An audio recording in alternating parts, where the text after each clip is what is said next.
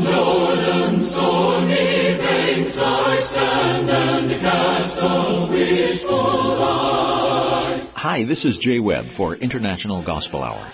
Since 1934, Churches of Christ have proclaimed God's Word through International Gospel Hour. Please stay tuned for another lesson on this program by Jeff Archie. Are you listening? For the promised land. Thank you, Jay, and so good to have all of you join us for our studies here on the International Gospel Hour. If you listened before, you will probably recognize the following text. And if you are new to our broadcast, we hope that the review and study of this text will be of help to you. And thank you for tuning in. We appreciate all of our listeners. It's so good to hear from you, and we thank you for joining us. To the Christians at Corinth, Paul penned in 2 Corinthians chapter 1, verses 3 and 4, "Blessed be the God and Father of our Lord Jesus Christ, the Father of mercies and God of all comfort, who comforts us in all our tribulation, that we may be able to comfort those who are in any trouble with the comfort with which we ourselves are comforted by God." With the sufferings and troubles in this world, dear friends, there is none other to direct troubled souls toward than God Almighty. By way of introduction, we see three characteristics in this text. These are characteristics of God that tells us He is the one to whom we must turn in times of trouble and grief, suffering and strife. First of all, He is called the Almighty first and foremost. He is God the Creator. He created. He resurrected His Son. He is way more than sufficient to comfort and to train one in comforting. He is the one to whom we must turn with our sufferings and grief and hurts. He is the Almighty, which means He can overcome any and all. He is the Father of mercies. The word mercies as in to pity or emotions and acts of pity according to A.T. Robertson's Word Pictures of the New Testament. As the Father of mercies. Now, if He is the Almighty and the Father of mercies, He has an overabundant mercy in need that we may have. He looks upon us. He is concerned.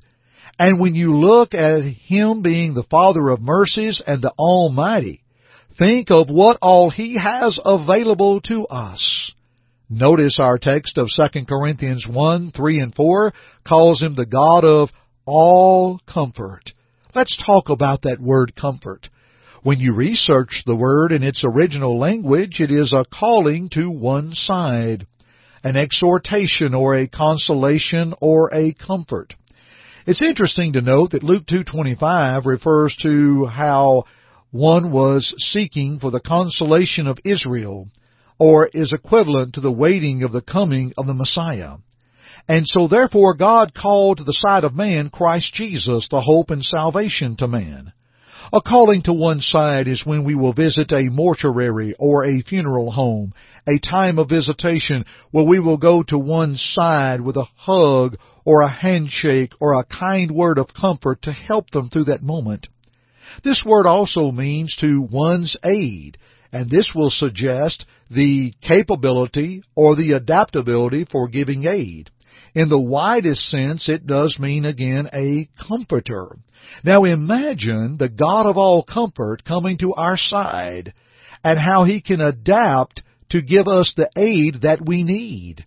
As in that old blessed hymn, "Oh, yes, He cares. I know He cares." Along with His comfort, He's the Father of mercies and the Almighty.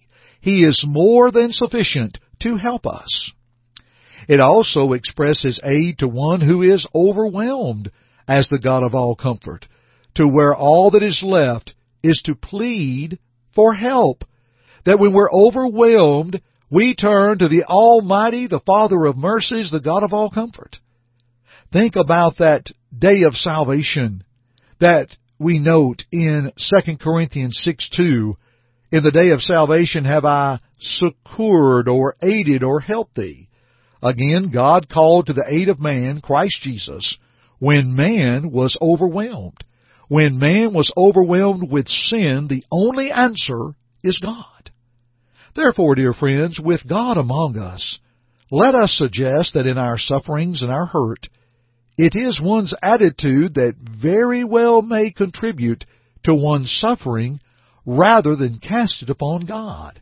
I want to challenge us with some thinking today from 1 Corinthians, or rather 2 Corinthians 1, verses 3 through 7.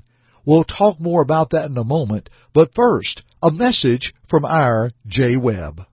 We appreciate you listening today, and please take a moment to like and follow the International Gospel Hour on Facebook as well as Instagram. You can also follow us on Twitter at our_gospel. That's HOUR_gospel. This will keep you updated with our latest efforts, allow you to send a private message, or to know when the International Gospel Hour will be in your area. Follow us on social media. And now, here's Jeff.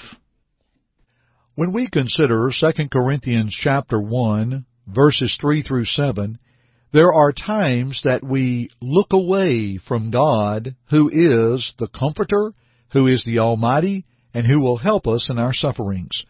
Number one, let's look away from the reflection of the attitude. Sometimes one will reflect on his or her hurts and sufferings to the point that one becomes consumed. Kind listeners and friends, I've been there, and sometimes I find myself returning there, and it never does any good. One must look to resolve the suffering and hurt and find through God what is needed in which to deal with the attitude in suffering. You see, sometimes we will look upon the suffering so much rather than turn to God that it becomes a hindrance and not a help. Emotionally and spiritually, everyone desires comfort. May one never desire to be as the psalmist in Psalm 69:20, in that he looked for comforters, but he found none. Are there matters and or things in our lives and our times of suffering that have kept us from seeking or finding the consolation or comfort needed? Were we like the psalmist? Let's adjust our attitudes, folks. Let's think about it.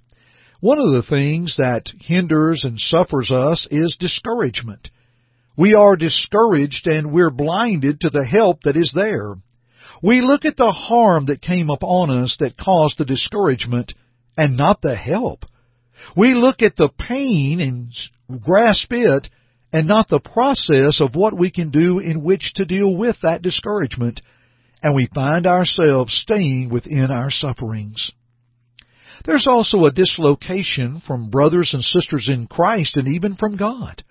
I've known individuals that have pulled away from the church and pull away and stop attending and even having a part of the church and will remain in their sufferings and their hurts, and eventually we will pull away from God. The person that says, well, I haven't left God, but I left the church, is being very, very much deceived. There are times also that we don't tell others. You know, sometimes things upset us over something that happens, and nobody ever knows. We do not go and tell them of our problems. We feel sorry for ourselves as if we are the only one going through what we're facing.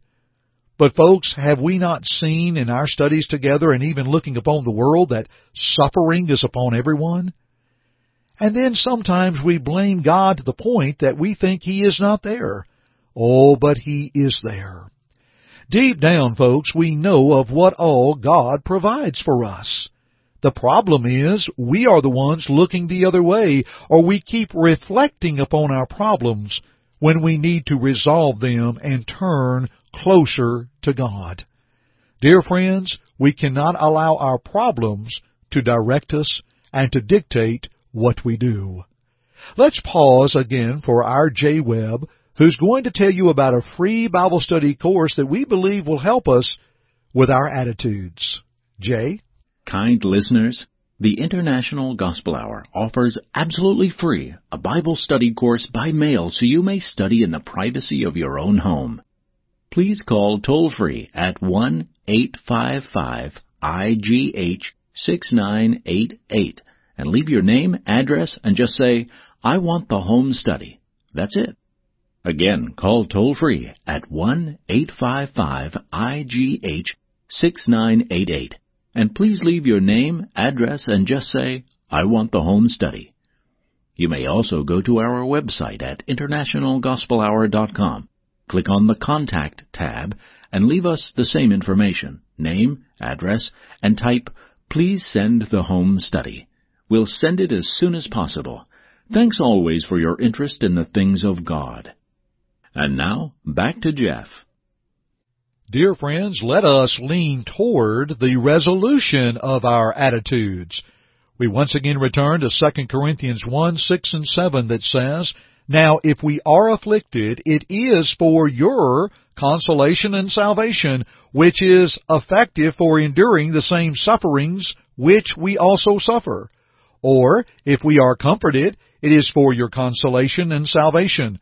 And our hope for you is steadfast, because we know that as you are partakers of the sufferings, so also you will partake of the consolation." What a blessing to the Christian! There is consolation and salvation, the base that God provides.